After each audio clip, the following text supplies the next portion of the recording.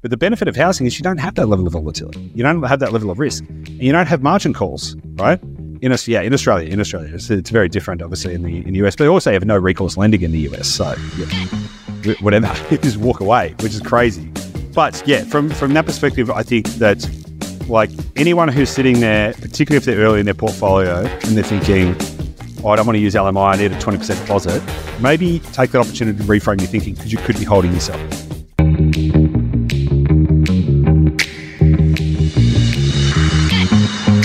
Hello and welcome. You're listening to Dashdot Insider, the auditory epicenter for passionate property investors seeking a life of freedom, choice and abundance. And on this episode, we are looking at part 2 of the 9 biggest property investing myths busted with Olivia Ward. This is part 2. If you missed part 1, we will link it in the show notes so that you can go check that out.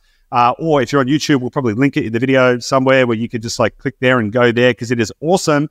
In the last episode, we covered myth number 1, that you need your own cash to invest. We successfully debunked that. Myth number 2, that you should buy your own home first and then invest later. That is one of the biggest myths in property investing for sure. Myth number 3, that you need to be in a job for 6 months before you can borrow money to invest, which is not true. Myth number 4, that you need to be a high income earner. We discussed how there are many people investing in property and building a property portfolio with less than 6-figure incomes, $60,000, $70,000, $80,000 incomes. They're successfully growing a property portfolio. And myth number 5, that you need to buy property locally so you can touch it, feel it, get close to it. We debunked that myth completely. Liv, welcome back. I'm excited to get into the next myth. How are you today? Oh, good. Let's get into it. Let's get deep. Let's go. Okay, so myth number 6, and these 9 of the biggest myths in property investing busted, is that lender's mortgage insurance, or LMI for short, is a bad idea. And this is a big one. I have seen so many investors scared of paying LMI to the degree, and there are successful investors that I know that have got significant property portfolios, say 10 plus property portfolios, that have given advice to other people that I know that have said, you must have a 20% deposit to invest or you shouldn't invest because LMI is bad. And now, this literally, I had a conversation with someone last week who the individual said they have a borrowing capacity of several $1 million, right? But they were told by this other person who was successful that they needed to 20% deposits and stuff. And so they were like, I don't have enough capital. They wanted to go buy 6 properties. And I was like, what are you doing, dude? Just pay LMI. And he's like, what? I was told that it was bad. So why is LMI not a bad idea? Oh, first of all, it can allow you to hold on to more cash so you can get into the next deal quicker. Number 2 is that usually the cost of your property will outperform the cost of LMI anyway. Number 3, once you understand inflation, well, I don't want to go too deep onto inflation, but debt is irrelevant with inflation, let's be honest, so it will just erode away. And number 4 is that the LMI can also be added in to the overall 30-year mortgage as well. It's literally a tool that I have personally used to fast track my wealth and go hard. But I also I don't have much fear around property though either, because I understand property. And usually people that have this assumption or this belief system that LMI is bad comes from, an extra cost. But that extra cost can literally be a tool to go faster and quicker. Yeah, a lot of people think, it's dead money. A lot of people think it's dead money. They're like, why would I pay lender's mortgage insurance? It's just another cost. It's dead money. It's like, well, it's not really. LMI gives you the ability to put less of a deposit into the property. So it's not dead money at all. In fact, it's a tool that is allowing you to buy more property with less cash, which we'll dig into this a little bit, right? Because then some people go, but isn't that risky? It's like, well, you would need to believe that, number 1, your property value would go down more than 10% in order for that to be truly risky, which basically never happens, right? And number 2, you would also need to believe that if that did happen, the bank would then turn around and sell your house at a loss, which wouldn't happen because they wouldn't even recoup their money, right? And so the net actual risk putting a low deposit in a property is so ridiculously low that it's hard to even quantify realistically. Now, to be fair, your mortgage payments would be higher because you've got more debt. So there's an element of that you've got to consider. But from a risk management perspective, there's bugger all risk there.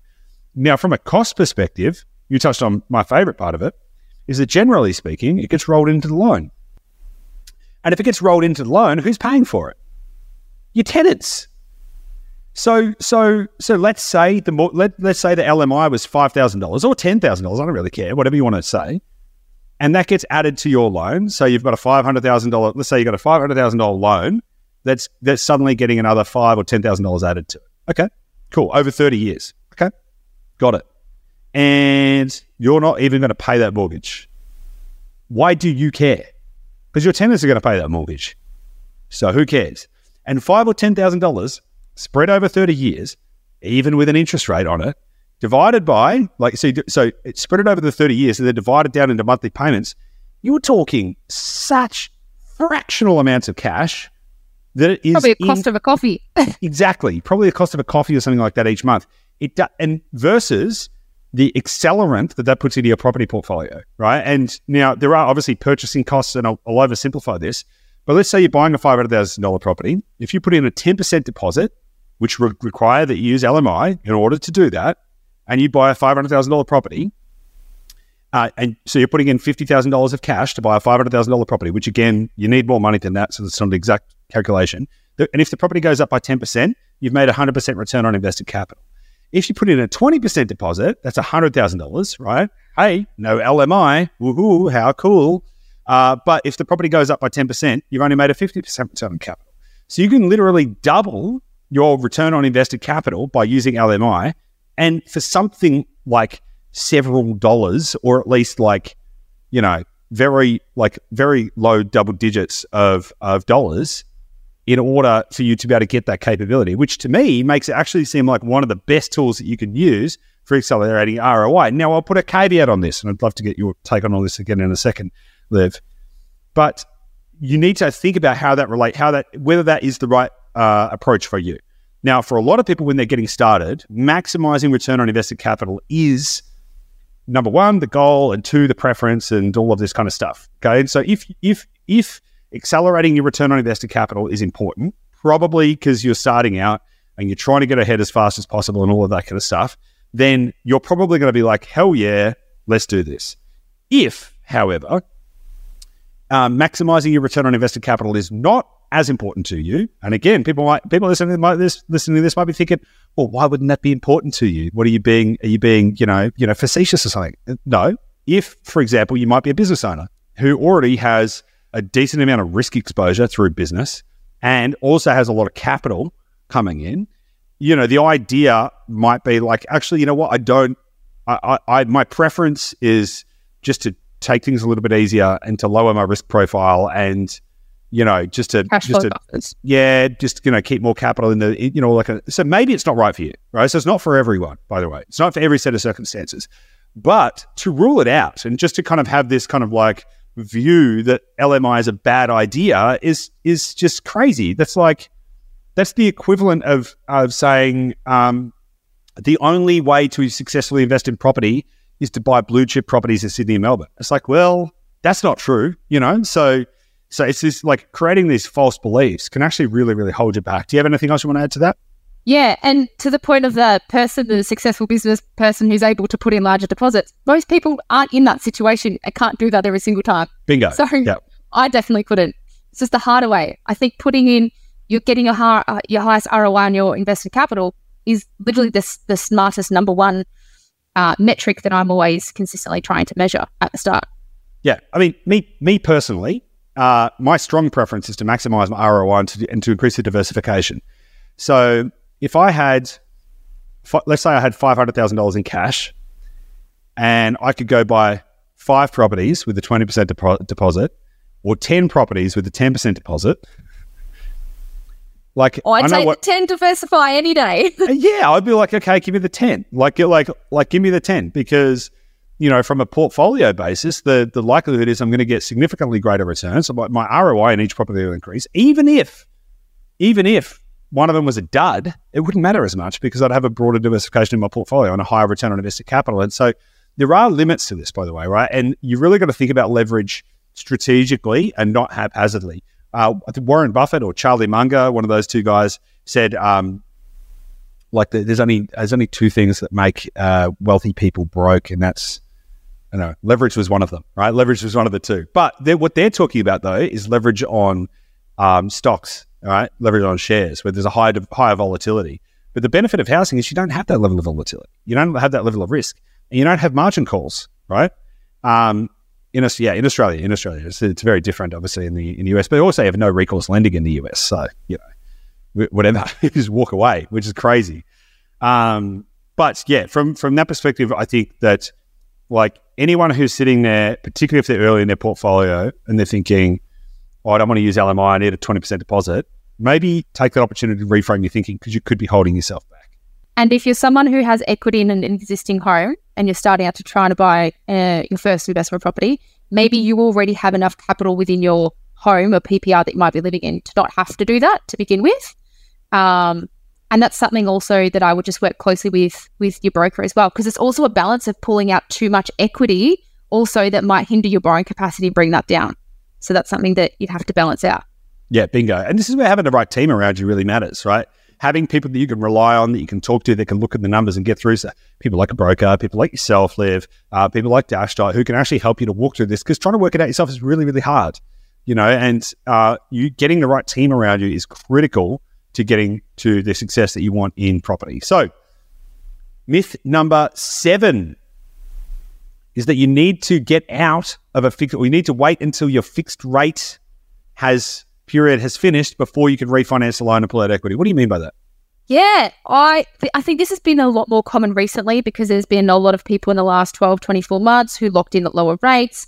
So during 2023, going into 2024, probably got a larger cohort of people locked into a fixed rate.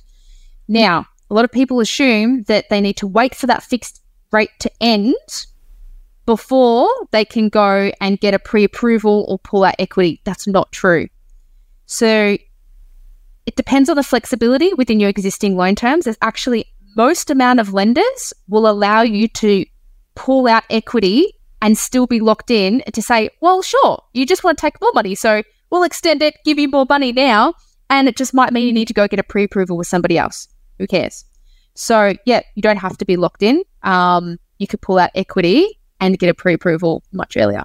Yeah, 100%. And the way to think about this, right, is there's the break fee, right? And so a lot of people think if you want to break your fixed term, you're probably going to have to pay a penalty fee, right? Which is why I don't like fixed term loans generally, right? And my opinion, not financial advice, do whatever you want, right? Personally, when there's a break fee attached to a fixed interest loan, they're pricing in the differential of if it was a variable rate, right? So they'll price that in. So broadly speaking, the chances are, if you plan to refinance at any stage, you're probably just better off going variable, even if the rates go up, right? You're probably still better off. But the thing you got to think about is, let's say you've got 2 years left on your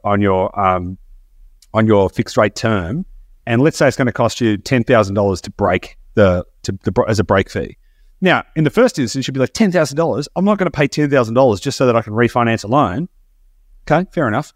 But what you're actually saying is, if I pay $10,000, I can unlock my ability to continue to borrow and build my property portfolio faster.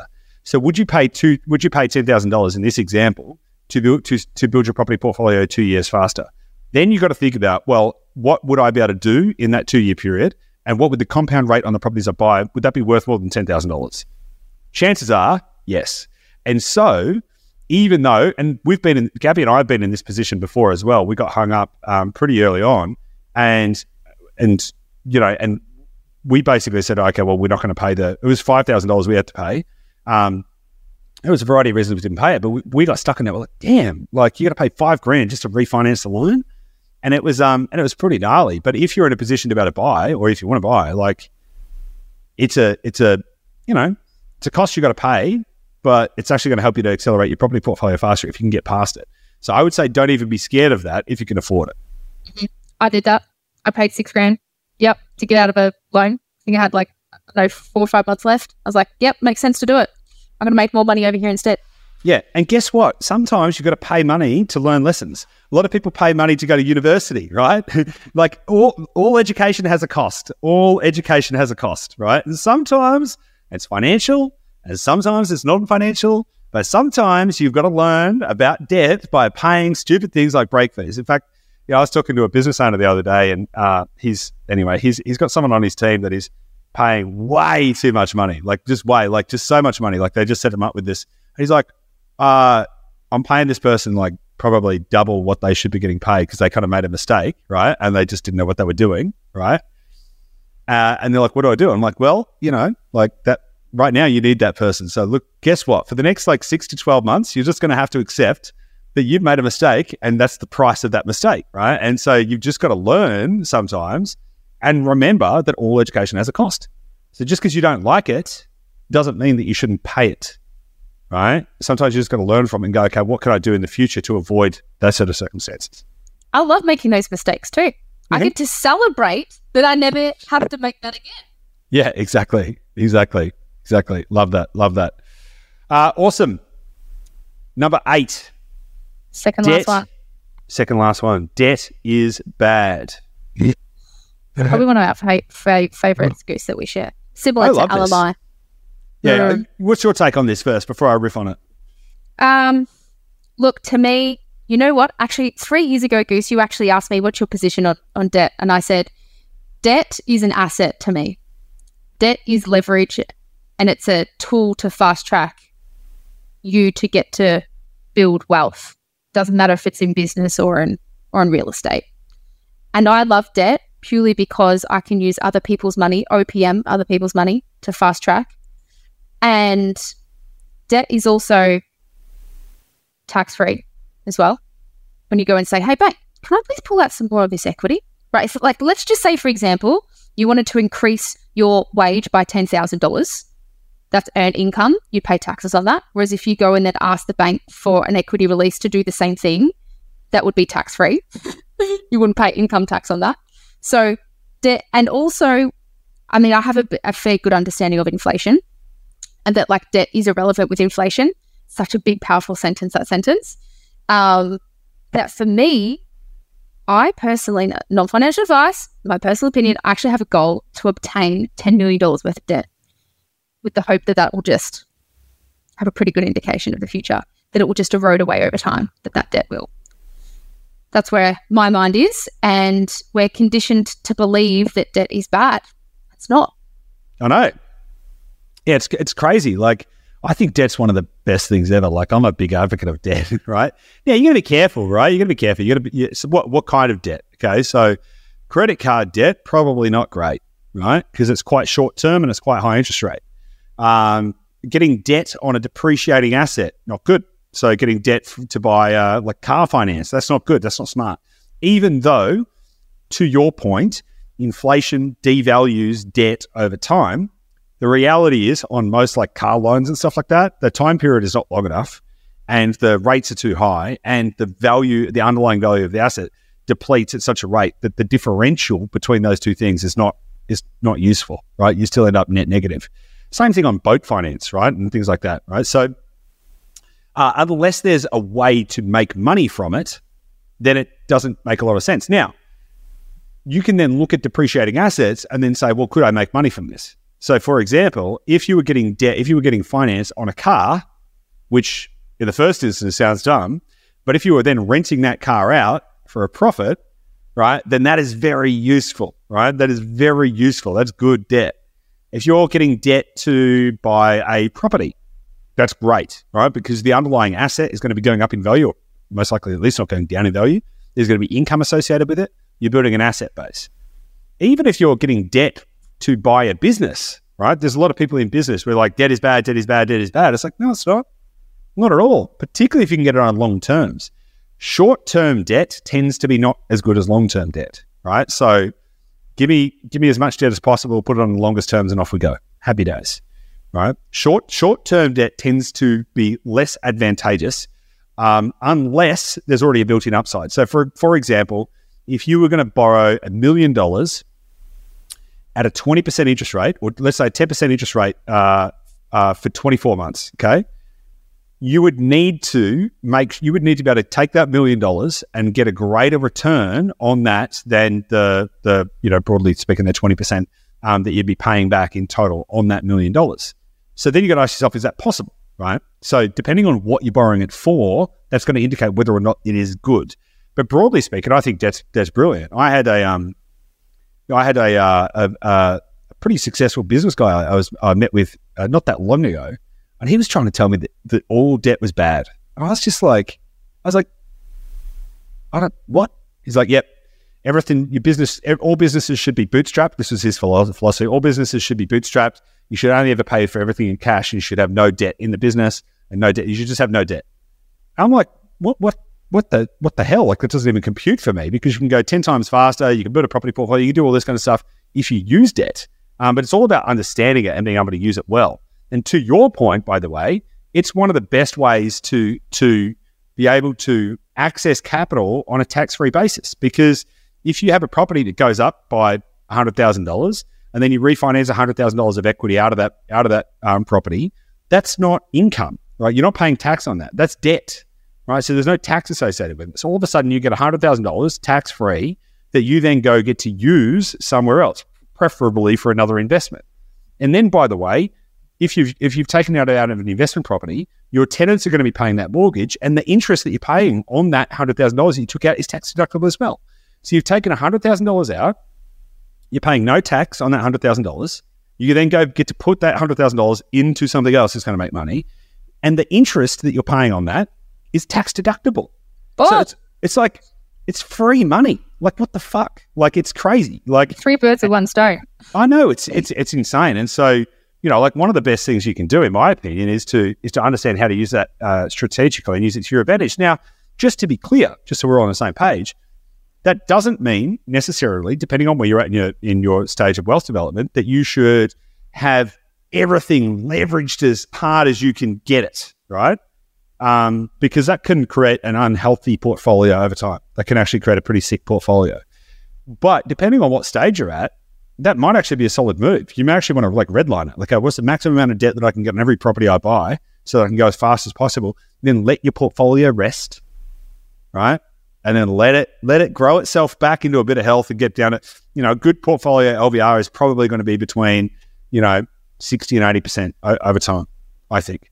I think if you're any less than, say, 60% leverage to your portfolio, or even 70% maybe, like, it's lazy. Like, it's lazy. Even an established portfolio, like, you've got inefficient capital sloshing around in your ecosystem that you're not putting to work in the right way and getting the right returns on. So, it's one of the biggest secrets to the wealthiest people on earth is that using debt strategically is the fastest way to get ahead.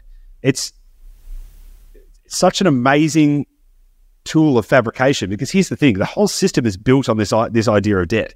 There is not the amount of cash that circulates in the world is like, several $1 trillion of cash theoretically, right? But in practice, like 10% of that money actually exists globally, right? All of the rest of it is theoretical money, right? That gets moved around through computer systems based on promissory notes, which are considered debt, right? So once you realize that the whole monetary system is built on this fabrication of shit that doesn't exist, you realize that it's fictional, right? So it's our system. Go get some. Yeah. Okay. So you're telling me that you can just make money. You can just make this. Okay, great.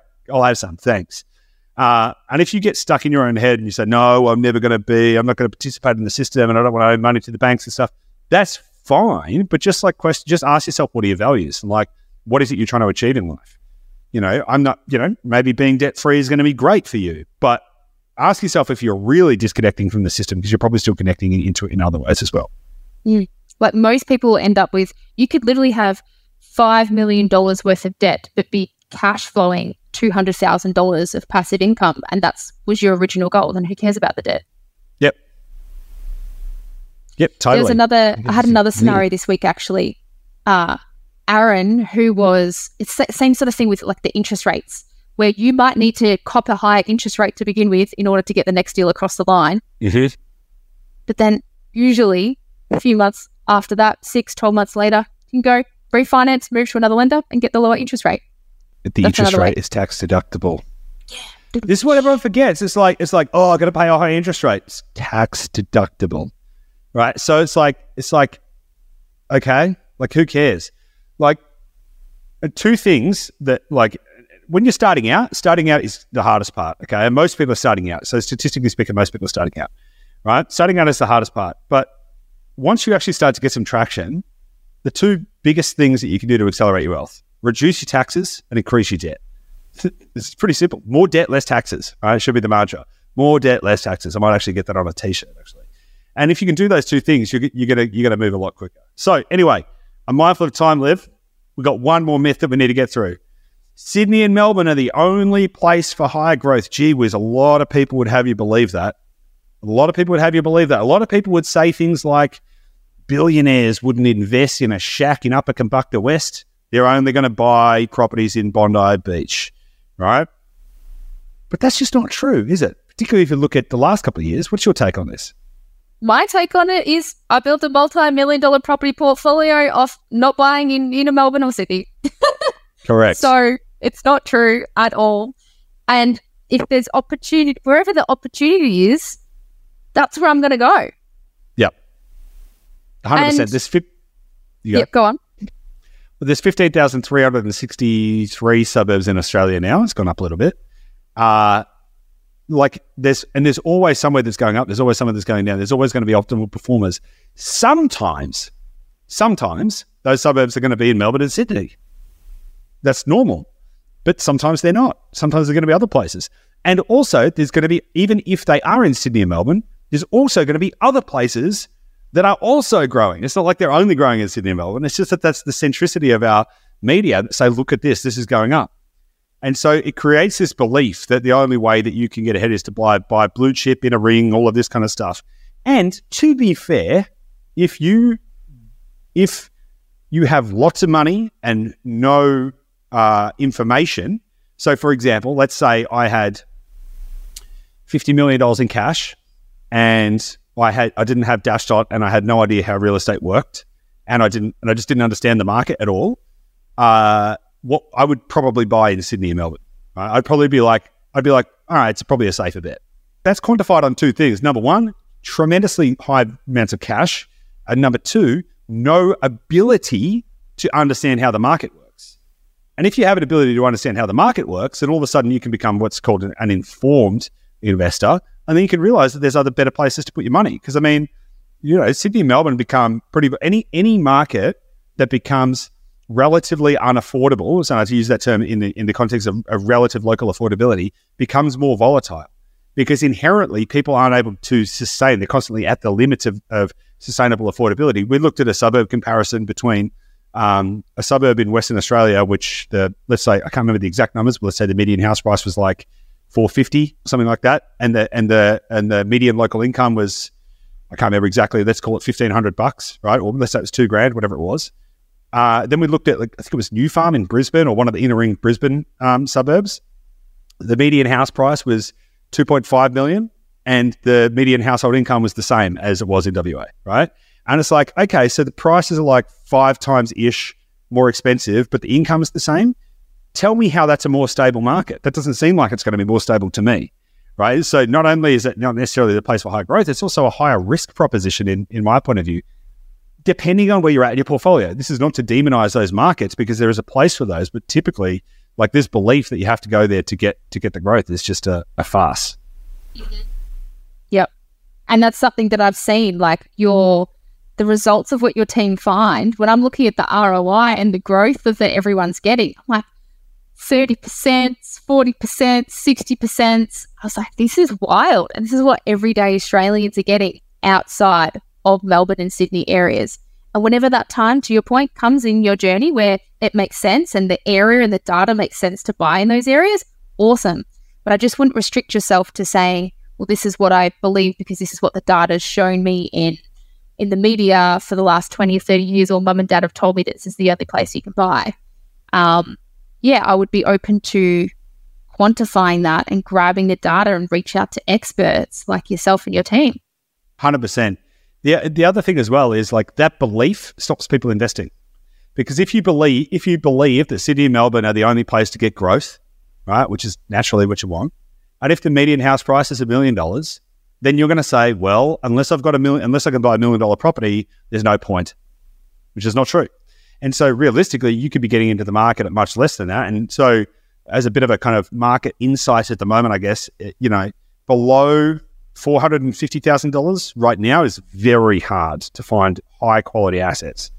But if you're at, say, a $500,000 price point or $550,000 price point, which is basically half Sydney and Melbourne, you can buy great properties. You can buy great properties that are going to perform exceptionally well. And so you could get in at half the price or less than what in Sydney, Melbourne, because Sydney, Melbourne, those median house prices might be 1.2, 1.3, 1.4, 1.5. You can get into the market for half the price and go twice as fast potentially. I mean, it's crazy. So letting go of that belief and understanding that there is a whole country to invest in is going to be the fastest path, one of the fastest ways to accelerate your portfolio as well. Yep. Amen. You know what? Most people would also know like an area as well where they're like, there's a good side and a bad side to an area as well. And the same thing goes with all of Australia. There can be a good side and there could be a bad side to a particular state even. So, yes, there we go. Miss number 9. Miss number 9. It's been a marathon. We've got through all 9. How do you feel, Liv? I feel good. I feel really content that hopefully there are a lot of people that have listened to the last 2 episodes that have this is like driven them to decide, you know what, I'm just going to not assume and just ask a question and go reach out to an expert. 100%. And so speaking of reaching out to experts, of course, if you're ready to invest, then of course, head to dashdot.com.au and book a discovery call with our team. But if you're not sure, if you're at a stage where you want to get some advice, you need a coach, you want someone to help guide you through that process, Liv, where would they get in touch with you? How would they reach out to you? Just any social media platform. Just look out for any Olivia social Ward. media platform. Olivia Ward is she's everywhere. She's all over the place. But to be fair, if you go on any social media platform, Instagram, anything like that, and you search for Olivia Ward, you are going to find her. And so ping her a message, get in touch, because having someone to talk to is sometimes the biggest issue. Most property investing is a lonely sport. So having someone that you can reach out to and say, hey, I need some guidance, I need some advice, I need some coaching to get me through this, to help me get started, can be one of the best ways that you can get started on your property portfolio. And obviously, we've been working very closely with Olivia for the last few years, and it's a great partnership and a great relationship. And I'm a big advocate of everything you do, Liv, and all the people you help. So if anyone is thinking about that, then I encourage them to reach out and connect with you as well. So thanks, Goose. Likewise. Thank you. And of course, if you've liked this episode or the last episode, make sure you share it with a friend, family member, or loved one. And until next time, stay awesome, stay powerful, and we'll see you on the next episode.